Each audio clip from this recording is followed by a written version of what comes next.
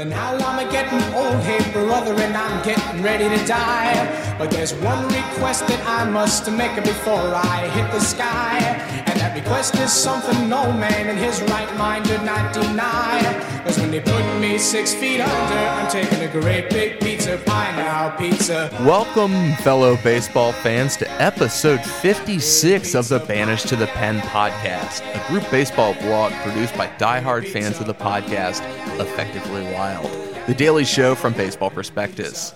I'm your host, Ryan Sullivan, editor-in-chief of NatsGM.com and the Baron of all baseball podcasts. This week, I am proud to welcome back author at Baseball Prospectus and friend to us at Banished to the Pen. I've got Dr. Russell Carleton on the line. Russell, how are you? I'm well, and nobody ever calls me doctor. Come on. I know, that's why I had to put it in there. But as we were saying off air, if you work that long for your diploma, I'm giving you the credit you deserve. So I only drop the doctor card when I absolutely have to, but okay, so if I might as well. Okay, yes, Dr. Carleton. Well, welcome back. It's great to have you. Thanks. I think since the last time we've had you on Banished to the Pen, you've become a little bit of a celebrity in our world, getting many mentions in the Ben and Sam book, The Only Rule Is It Has to Work. And first and foremost, I guess the place to start is I wanted to have you talk a little bit about your role in the book and how Ben and Sam, used you, if that's the right verb that I'm using, and kind of then start and then jump off from there and start talking a little bit about the book.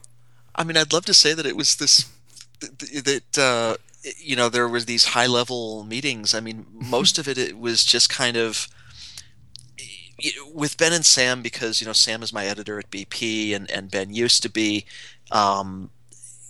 We've gone back and forth and G-chatted quite a bit, and it kind of started out that way too. I mean, they said, hey, do you remember when we talked about running an independent league team? And I said, yeah, I kind of remember that. And they said, oh, we're actually going to do that. And this is, before it really became public knowledge. And I said, oh, that sounds fun. And they said, we're gathering together a group of people who would, serve as something, advisors, and that we could kind of call on, and we'll put you in the book. And so, okay, sure, I'll be happy to. Just, I mean, I've worked with them long enough. And I mean, it really just kind of took the form of I would just kind of get G-chats from either one of them with questions that related to whatever topic they had, some of which appears in the book. And they asked me for ideas on, I mean, there's the one email that I sent that starts off, chapter whatever it is, and where they asked for, how do we build some team chemistry. But mostly it was, I'm sure they had this with a lot of guys that were some of their advisory panel. It really was just kind of, I experienced it as just some late night G-chat as they were running this team. So plus they were out on the West Coast and I'm on the East Coast, so it was even later at night for me. So I was probably doing this at like 1 a.m. I don't know, maybe me being loopy was a good or a bad thing, but that's the way it was. So how often would you say that they used or that you talked to them? Once a week, twice a week, kind of? Oh, no, it wasn't even that much. I mean, it was, I would say I had, over the course of what would have been last summer, I had maybe a handful of discussions over the couple of months that went into that. And they would be, I'm just kind of in my head thinking there might have been 7 or 8 times where they contacted me in some form, and sometimes it was just, a quick little question. Sometimes it was more of a deeper conversation. Sure. But mostly, I mean, it was it was a handful of times, and they were obviously contacting other people as well, some of which are named in the book, and some of which preferred to remain silent. And then the next question I have to ask you, I'm assuming you've read the book at this point now. Yep. I think I've asked everybody that I've had on the podcast or I've talked to, is just kind of your general thoughts on the book itself. I'm in it. Yay! Right? I Ben was kind enough. He sent me an early copy and autographed it, and it was very sweet of him. And I actually got the book a couple of days before I was scheduled. I flew up to Cleveland, and I was giving a lecture at my college alma mater, and so I took the book on the plane with me to read. And that was cool. And I remember I got to the other side, and my dad picked me up at the Cleveland airport, and I said, "Look, Dad, I'm in a book." and it's this is all serious, and now I'm apparently in a New York Times bestseller, which is just an odd thing to be able to say, but it's just kind of that novelty of I'm in a book. Here's my name in print, But the book was fantastic. I mean, it was very much it was the idea of just from a journalistic point of view, it was a great pitch, because it's there's these all crazy ideas that we all have, and we would do things so much more logically, or we would do things more by the numbers, and it's very easy to do that when you're just staring at a computer screen, or you're playing it out in a sim, or you're trying to just kind of draft it up on paper and thinking, oh, this would be a great idea, and then you then see what it really took to implement some of those. And I think that a lot of what's missing in what might be called the greater sabermetric movement is some of those ideas around implementation. And this was a great field test of some of those ideas, and by proxy, what implementing a lot of those crazy ideas would feel like, and would sound like. And I think that it's a good book to read, not in the sense of abandon all of your crazy ideas, but just there are other things that you're going to have to think about, and here's a report on we tried it, you can learn from us. And I think that if anybody has ideas of you eventually want to do the same thing, where you're working with a team of some sort and trying to implement this, that this is what you're really going to have to be up against, and what you're going to have to account for. Yeah, I think I expected a lot more tactical maneuvering and discussion on that front. And what I really think that I got out of it, and I don't want to put words in your mouth, but I want to get your take on it, is it seemed like, at least the first 200 pages really revolved around team chemistry and team building. Mm-hmm. Yeah, I mean, this is baseball. Why are we talking about feelings? And that's that's kind of the that was a big part of it. I think you're right.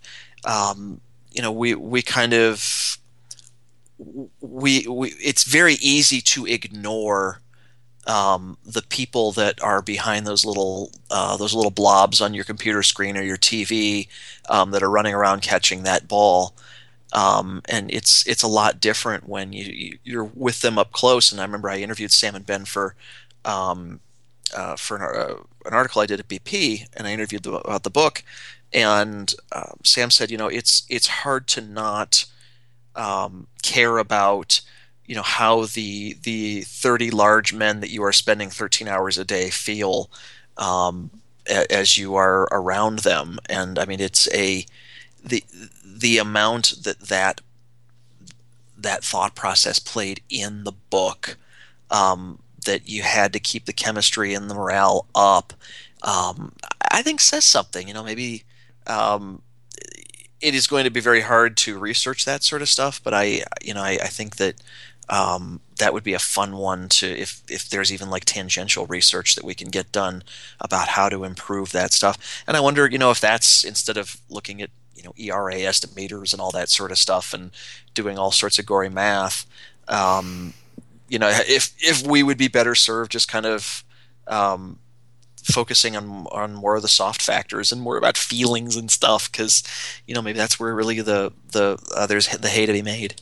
Well, and that gives me a little bit of a segue I'm going to try to take, and it seemed like I don't know how much of it was your input or your idea, but the checking off the players' feelings or how they were doing that day, and then putting it in a box, and then essentially checking it at the end of the season. I wanted to know how much, of that was your input, idea, or whatever word I'm looking for. And then to probably the more important question is kind of as a doctor and as a clinical doctor, what is your impression of that socio experiment that they're doing? And now I'm way out of my element speaking. No, it's okay. I mean that was something that I had a hand in. That was one of those conversations that Ben and Sam and I had over GChat. That was, we want to look at how they're feeling and whether how they're feeling then correlates with their outcomes. And then there was the lockbox, and I was suggesting the lockbox to them. I'm like, you have to give them that distance, that you're not just they're handing them to you and then you're opening them up right away and then using that to make playing time decisions, for example. You really have to give them that distance. And so like Ben was on Amazon like looking up lock boxes, and you're like, is this one okay? I'm like, it's okay, it's just pick one. But I love Ben. He's got to do the right thing. I love Ben. Yeah, it's more, and actually it's probably more about the get it like a big huge shiny lock. It doesn't even matter if it works. Just get a big, huge lock. Yeah, all appearances, absolutely. Right. Well, I mean, but also, to make a point that we're not looking at these, and if you're going to, they said we're going to wait until the end of the season until we even look at these, so that people understand that you're serious about this. You have to respect people's rights as research participants in that case, but also you have to respect. Their feelings that they may be concerned that where is this going to go, and I also told them, like, keep whatever questions you ask, keep it short and keep it simple, because people want to craft these perfectly worded questions that get at exactly what you're doing. I'm like, and then eventually by about the third sentence people fall asleep, and they just. I think they went with like 2 short questions, and I think that was a good idea. What actually the thing that I found was interesting is in the book they talked about how there was this idea that even though a player may not have been feeling great that day, he still felt like he would still feel like he wanted to put like a 6 or a 7, because there was value in not admitting that he was not feeling great, and it was even just a way to lie to himself as a way of psyching himself up to be able to give his best performance that day. And as a researcher, that's not what you want to hear, because you want people to be honestly reporting. But again, that's just, you have to include that sort of you have to think about that sort of an issue when you're designing your measures and when you're doing your analyses. And I think I found that just fascinating when they talked about it that way. That wasn't something that I had anticipated either. And when we were kind of talking about it behind the scenes, it was really cool to hear that. Of course, then I thought, oh, my data, my precious data. But I think that insight right there is probably worth more than any sort of correlation that I could have gotten otherwise. Yeah, like the power of positive thinking, or what? Well, not even just the power of positive thinking, but the positive thinking is one thing, but the necessity of being able to push away any shred of doubt. I mean, even to the point where you could see somebody kind of pushing away doubt in a way that would actually be counterproductive in the long term. I mean, we laugh at players for the cliches that they spout off. Everything's going great. We take it one day at a time. Everything's just one game, one foot in front of the other. Whatever you want to. We all know the lines that they can just draw from, but the power of being able to say, I didn't want to admit to myself that I was feeling bad. that says something about, okay, how do you manage a team and how do you manage personalities when, if you ask somebody straight out in the clubhouse, they may lie to you. And that's something that you have to take into account. And how do you tell when a guy's lying? And what a fantastic insight into the player themselves, that somebody that is in such a bottom line business really can't even admit to themselves to a degree when they're not even feeling well, let alone not even hitting well. Mm-hmm. Yeah. And, and that, I'm sure that goes for physical injuries, but because, guys will say, oh, I feel great. And then you do an MRI and you find out that, the shoulder or the elbow or the knee or whatever is just in shreds. And then later on they say, well, I was playing through the pain and I just didn't, I didn't want to say anything. And I think that's kind of evidence that there's probably an analogous process in terms of how people are feeling, in terms of either their mental health or their attitude, or just kind of their feelings. Did you get a chance to ever see the data and or analyze it at all? I did see the data at the time that they were actually writing the book.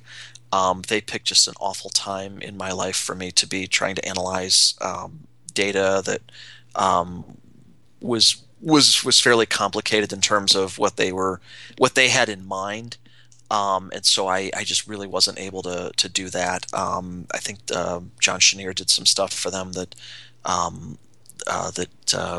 appeared in the book. I took a cursory glance at it, and I think I gave some overall guidance, but at that particular time, I just wasn't able to do it. I mean, that's the unfortunate part of having, free advisors, is that, I had other stuff I had to do that was paying me. So yeah, unfortunately, that stuff called real life. Yeah. Yeah.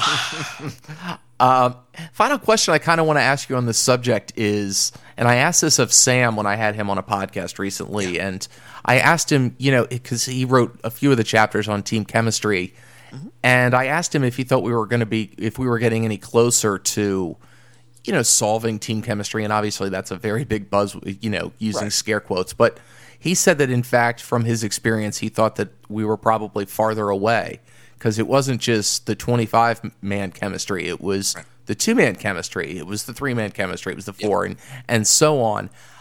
I kind of want to ask you, from your research point of view and just in general, where are we at with understanding team chemistry with baseball and in sports, and kind of what's the next frontier? We have no clue.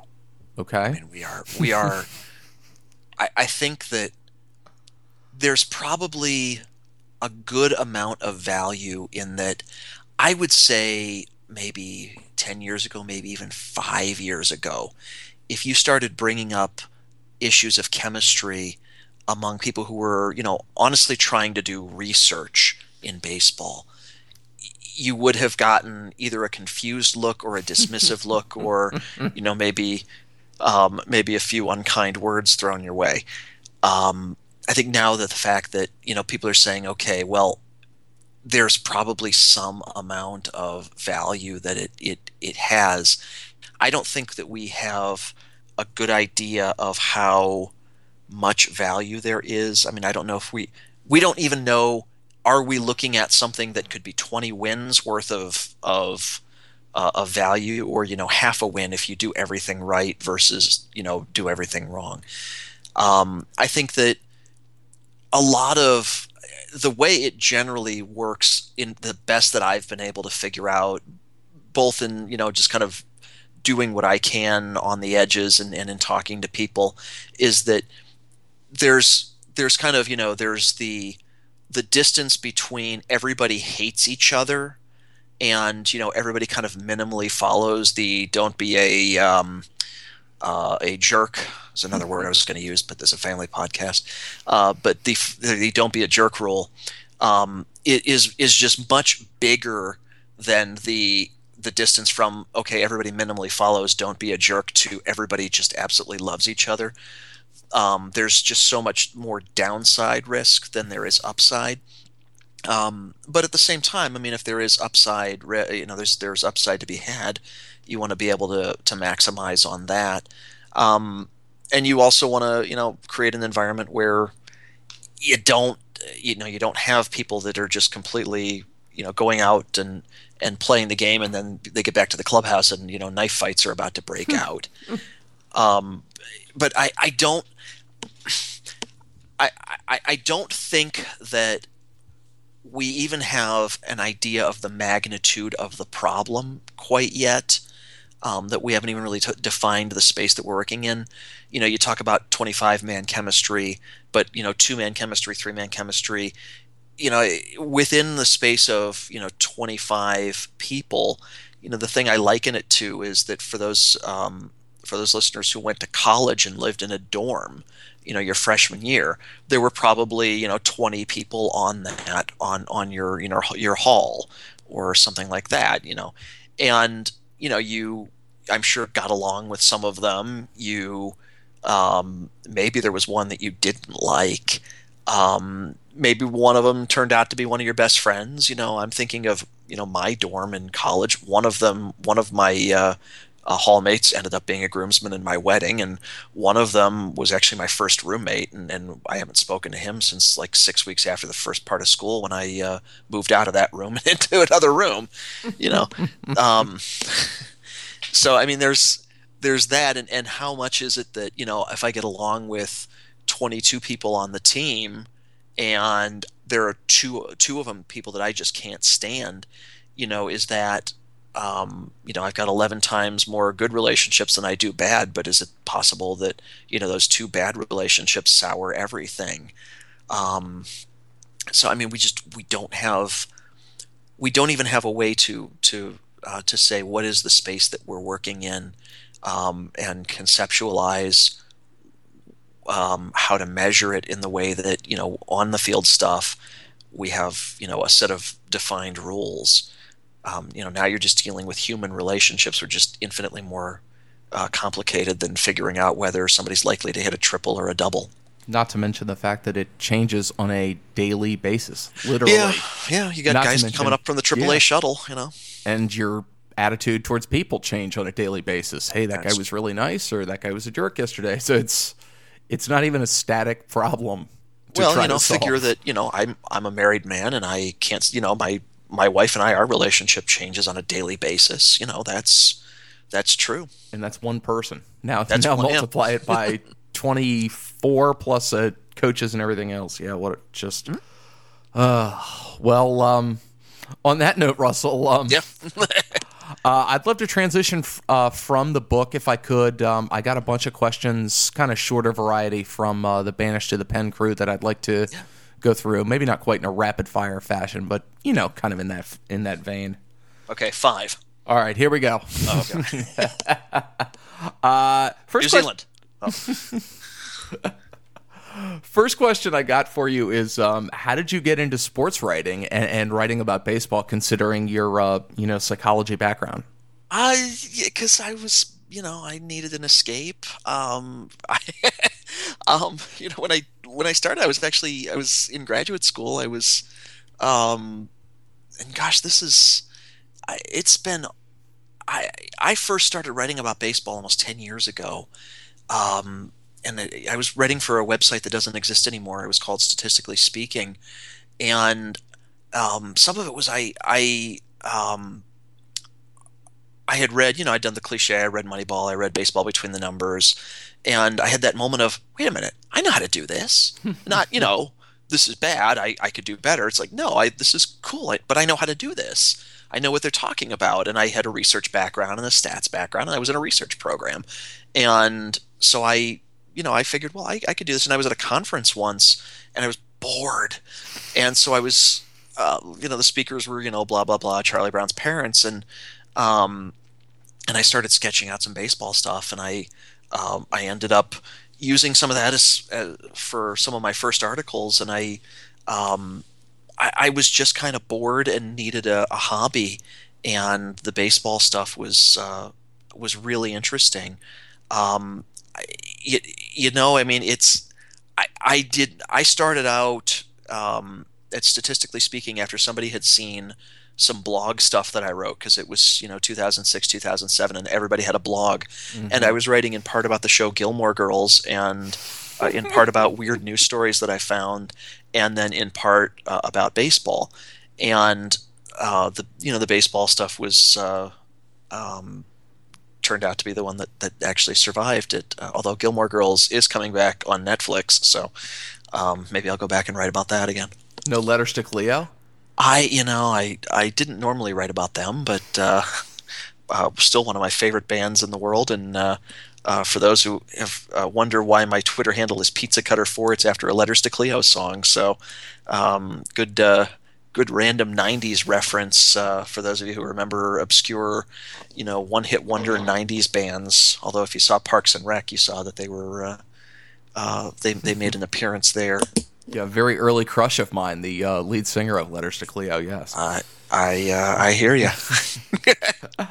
On that note, next question, a little more seriously probably, but recently an Effectively Wild episode kind of talked about some of the advances in medicine and Major League Baseball, and we touched on this a little bit off air, but and where the potential invasion of privacy aspect, kind of where that lies or where that line is.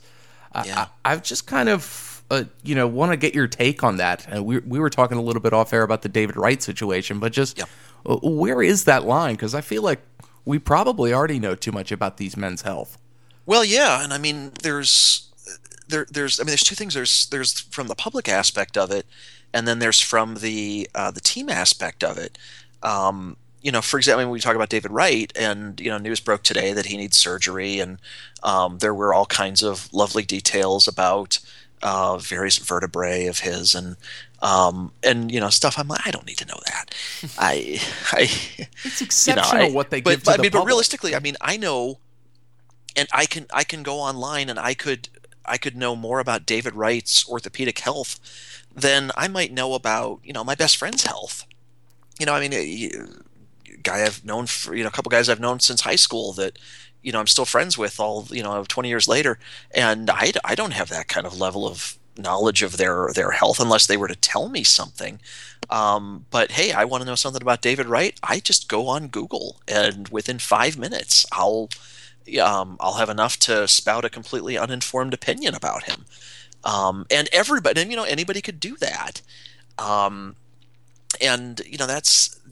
There's that, as a psychologist, and I remember listening to that episode and thinking, well, it's even muddier in terms of things that would be, in the psychological domain, because there's this idea that, okay, well, with medical information, teams have, I don't know a right, but they at least have a right to ask, and an expectation that the player would say yes, that if they want to have a doctor look at their shoulder or their elbow or something like that, that the team can ask to have that done, because that is just kind of part and parcel of being an elite professional athlete, that your physical health is just part of the equation. And that's that's an expectation that they have. Then you get into, okay, well, one thing I might assess as a psychologist might be, some neurological skills, reaction time, processing speed. Baseball requires that you make a lot of quick decisions. So how good are you at making, a bunch of quick decisions in whatever, way we do? Sustained attention. There are a number of tests that are out there that could be used. And you think about it and you're like, oh, okay, well, those are at least skills that are baseball skills that, we could honestly say, that's something that a team would at least be within their rights to know.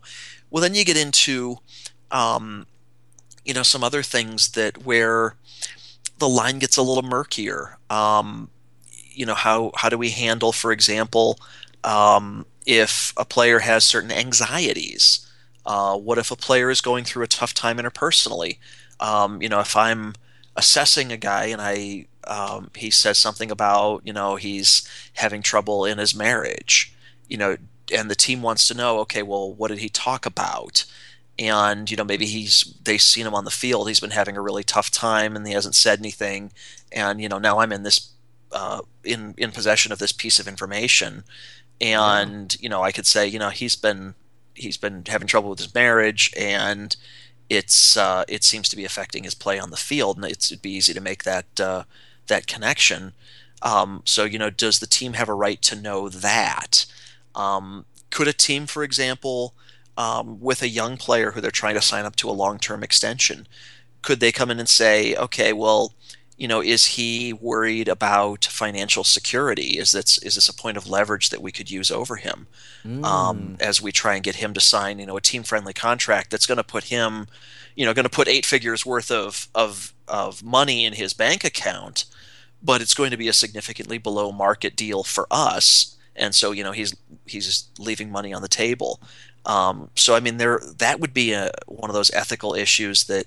I'm sure that psychological consultants on teams would have to step around and are already thinking about.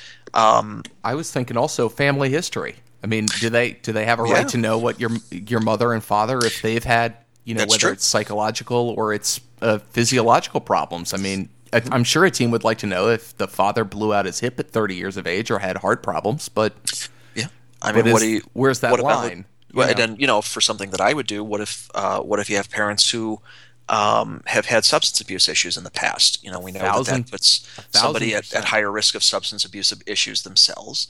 And is that something that they want to factor into a risk profile when they're trying to make a determination of whether this person is a good candidate to sign a extension? There are certain elements of kind of a person's, what you might call their history or their life story, that we generally as a society say that they have you have a right to privacy over. You can disclose that if you want, and that's your business. But if you want to keep them private, that's something that you have a right to keep to yourself, and from your employer as well. But again, in that weird space where baseball players are not afforded the kind of common decency of medical privacy that we accord to just about everybody else in the world. They do operate in a very weird space, and I'm not going to sit here and say I've got bulletproof stuff here, but as a professional, and I don't see patients anymore, but as a professional. Who, if I were in that situation, there would be a lot of, code of ethics searching and, around, okay, what can I disclose and what can I say to the player that I will and won't disclose, and, what do I have a responsibility from the point of view of trying to be an ethical human being and an ethical psychologist versus trying to be as complete and thorough an assessor as I can to the person who's paying my bills, the team. And then, even going further into the public sphere would be a little bit easier because there would be a little bit more understanding that, if somebody is having interpersonal problems, they may not want that broadcast all over sports talk radio, but America has a right to know, And we always seem to find it out somehow. We do, and that's it's a very weird space that baseball players live in. Yeah, goodness, we talked about that for that time, and it seems like we come to a murkier answer or a murkier feeling than even when we started. So that's all right. Yeah, that's kind of it was insightful though. So next, actually, is a couple questions from your fellow author at BP, Rob Maines. So. He wants to know how you select your topics to write about. Do you have a plan, or do they just come to you? I get them in the shower. There's a visual. Is the honest answer. I mean, I would love to say that I have this brilliant 3-step process that for coming up with ideas. I mean. Honestly, the process is, I guess I got to write about something. And I usually publish on Tuesday, so I by about Thursday of the week, I'm like, okay, I need to have a topic, and sometimes it'll just be I'll hear whatever the big scandal of the week is, or a question or some issue that had come up naturally in the news. I'll I'll like, oh, I have an angle I could pull on that.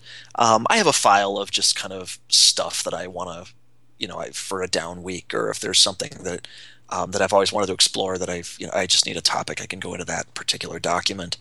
Um, but really, it's just kind of you're sitting around, you're thinking about baseball, or something else comes up in life that you're like, I could apply that to baseball. Um, that's pretty much it. And I mean, the reason I say the shower is like it's the only place where I actually have quiet time, because I have three kids, and so it's not often very quiet to where I can hear myself think.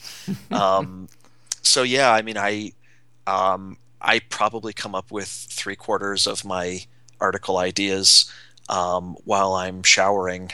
So I'm sorry to put that image in everybody's head, but you asked the question, so there it is. Well, building off that answer, are there any areas that particularly interest you, or you want to do more research on going forward? I find myself just lately. I have found myself really specifically avoiding the idea of I want to pick one topic and just really go deep on it. I have really just kind of, I don't know, for the past few months, very specifically said I just kind of want to grab a topic and maybe do an article or two on it. And that's and just kind of, and in one week it might be something that's really hardcore or statistical, and one week it's kind of a more theoretical or more conceptual, and one week it might be about pitching, and one week it might be about team chemistry, and I mean, there are going to be threads that run through all my stuff just because I'm me. But I've kind of specifically gone away from kind of staking out one area of space and going deep on that. Not because there's not value in that. I mean, that's wonderful if somebody out there is thinking that they want to pick one particular area and write for like 3 months about it. That's cool, and go for it, and that's awesome. Just from what I've wanted to do, that's just not been my way of going about it. Yeah, just as a reader, I feel like you've been doing a little bit of, stuff that's building on each other. You'll do one or two that kind of build off the idea, and then you'll try another tangent, if that's the right word. I mean, like, just to tease stuff that's coming up next week for, like I actually did write with Kate Morrison on the site. We're actually writing about front offices and who's in front offices and what we can learn about by studying them, and then of course the question that we of course get into most often, which is how can I get into a front office and get a job with that? And we kind of it started off with I just wanted to do the math on that, and it had some interesting tangents that went off on that. So that's coming up next week. And Sam, if you're listening, I totally teased this, and I'm hoping you're actually going to put it up next week. She is a fantastically talented writer. Okay, yes, absolutely. Yeah, she's been a great addition to BP. I'm a big fan of her work. Absolutely. I'm looking forward to that. And to answer the question, if you want to work at a front office, have an uncle that owns part of the team. There's some amount of that, yeah. It's a family, friends, brothers, and relatives type business. Unfortunately, there's a little bit of that. So, but read the stories next week. It's a 4-parter. So, and the final question I have for you, Russell. Also, this one's from Rob. I mean, I could ask you questions all day, but trying to be a little bit kind of thoughtful in your time. Joe Sheehan recently did a piece on baseball podcasts and listed Effectively Wild as his number one podcast. We'll go present company excluded. Mm-hmm. Do you have any podcasts that you listen to, and any favorite podcasts? Baseball or in general? I mean, I have a couple of baseball ones. I would go with both. I listen to, yeah. I mean, I my podcast, my baseball podcast list is kind of the ones you might expect, and I'm sure a lot of people will listen to. Effectively Wild, obviously. And I mean, like Fangraphs audio is really nice, and yeah, Buster Olney's Baseball Tonight. I'll listen to that, and um, uh, wait, let me open iTunes here and see what else I have on here. Um, but let's. Oh yeah, Jonah Carey's podcast. I love Jonah Carey's podcast. Even Get some like great guests. I like he's one of the most interesting people that's out there. I mean, even when he's like talking about stuff, like he did an episode on with an indoor lacrosse team, and I'm sitting here thinking I don't know anything about indoor lacrosse, and it was like one of the most like best hours of just sitting around talking that I'd ever heard, and I love that sort of stuff. Um, I mean, like, and then I'm looking through the rest of my stuff, and I'm like, there's actually like funny enough, one of the must listen to, like when I see this one pop into my list, that I immediately queue it up like in front of all the other ones. It's one actually on educational policy, that I listen to, that I just love listening to, and it's American Radio Works. That's out there, and it's that's just fascinating, and it's, I don't know, 10-15 minutes every week that they talk to some person in education, and talk about some piece of that. And as somebody who was a child psychologist, and I worked in schools, and I'm still interested in the learning process, and how that all fits into kind of broader society. That's candy for me. I love doing that sort of stuff. And then you get into like the Vox Weeds podcast is awesome. I love that one. And then my guilty pleasure one, Prime Minister's Questions from the UK. And I don't know if everyone's going to will know what this is, but in the UK, the Prime Minister, who is now David Cameron, by tradition, every Wednesday has to go into the House of Commons, and basically anybody can ask him any question, and people from his party and people from the opposing parties, and then they'll have the leader of the opposition party will get up and ask him a series of questions, and it's interesting because first off, they all have delightful British accents, but they'll yell at each other, and they'll take pretty saucy shots at each other too, just like standing in front of each other. You can watch this on C-SPAN too, if you want to see it. And they'll kind of bicker with each other, and they'll yell at each other, and then everybody else in the building will go, and it's raucous, it's weird, and you're dealing with, I know more about British politics than I care to mention, I guess, just because of that. But it's just such a fun listen. So Prime Minister's Questions, you can get it off of any number of sites that's out there. So recommendations, if you're looking for something fun to listen to, that's my mine there. That's very, very funny. I actually got to go check that out. That sounds right up my alley. That sounds too funny.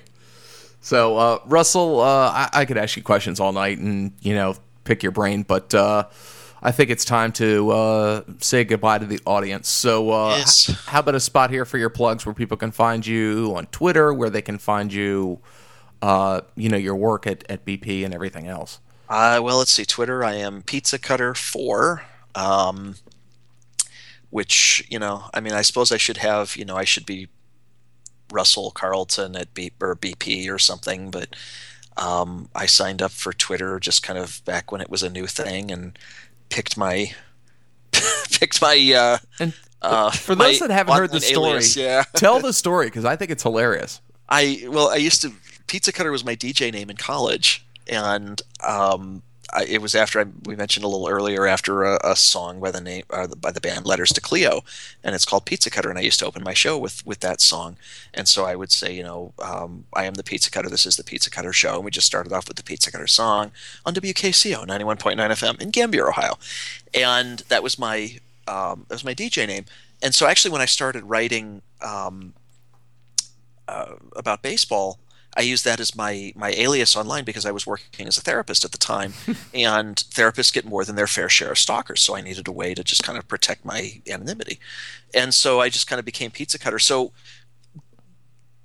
the first couple of years I was writing about baseball, people just kind of knew me as Pizza Cutter, and my real name was kind of an open secret among the people who were also writing about it.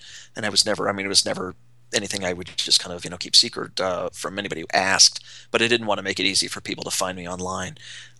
So I just kind of always had that moniker. So I figured when I got on Twitter, I would just be I would be Pizza Cutter, but somebody had already taken it.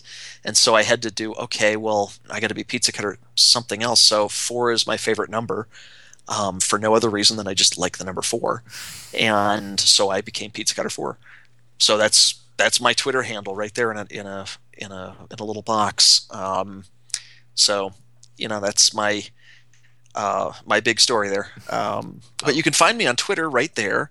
And let's see, you can find me at BP. I usually publish on Tuesdays unless Sam needs to balance out the schedule and pushes me to Wednesday or something like that. And I'm in the Effectively Wild Facebook group. I will hang out there sometimes. Not to say that I do it during my real job, because that would, of course, not be an effective use of my company time.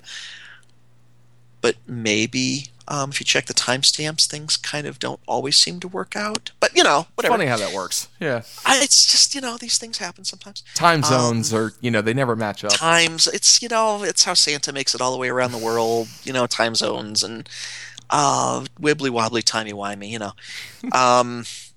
So that's, there's that.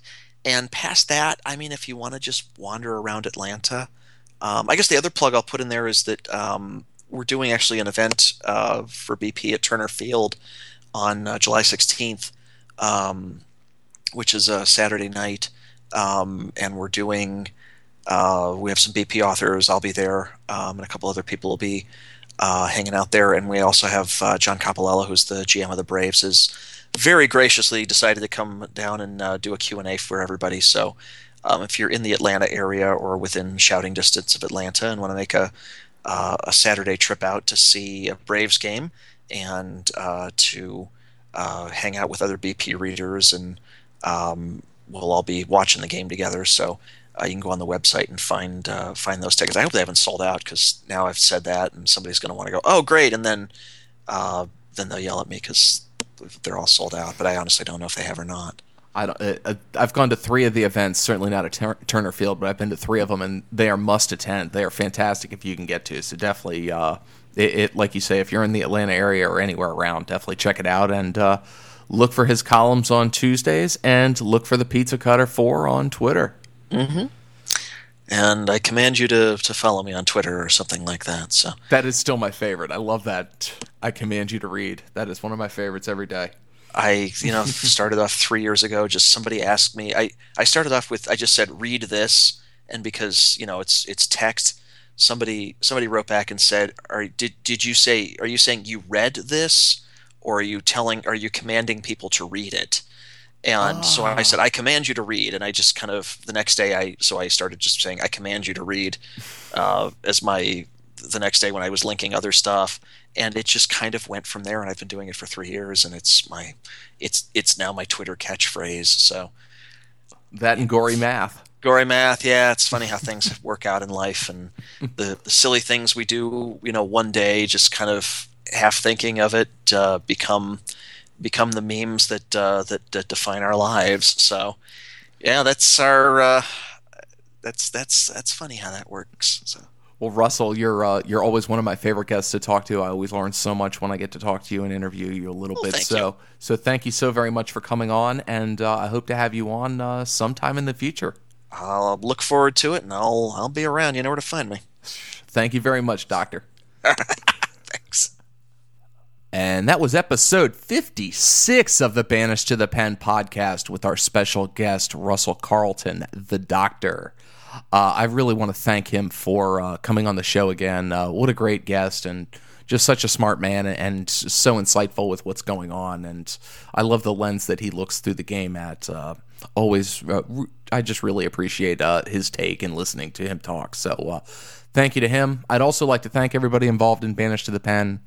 We have a lot of great writers, technical staff, people working behind the scenes, working really hard to put out what I think is a really great product every day. So tip of the cap and job well done to you guys. Tip of the beer as well. So great job, guys. Thank you, everybody, for listening. I am Ryan Sullivan at natsgm.com on Twitter. I encourage everybody to spread the word on the show, tell your friends, download, subscribe, rate and review it on iTunes and all that good stuff. And one final reminder, be nice to your fellow listeners.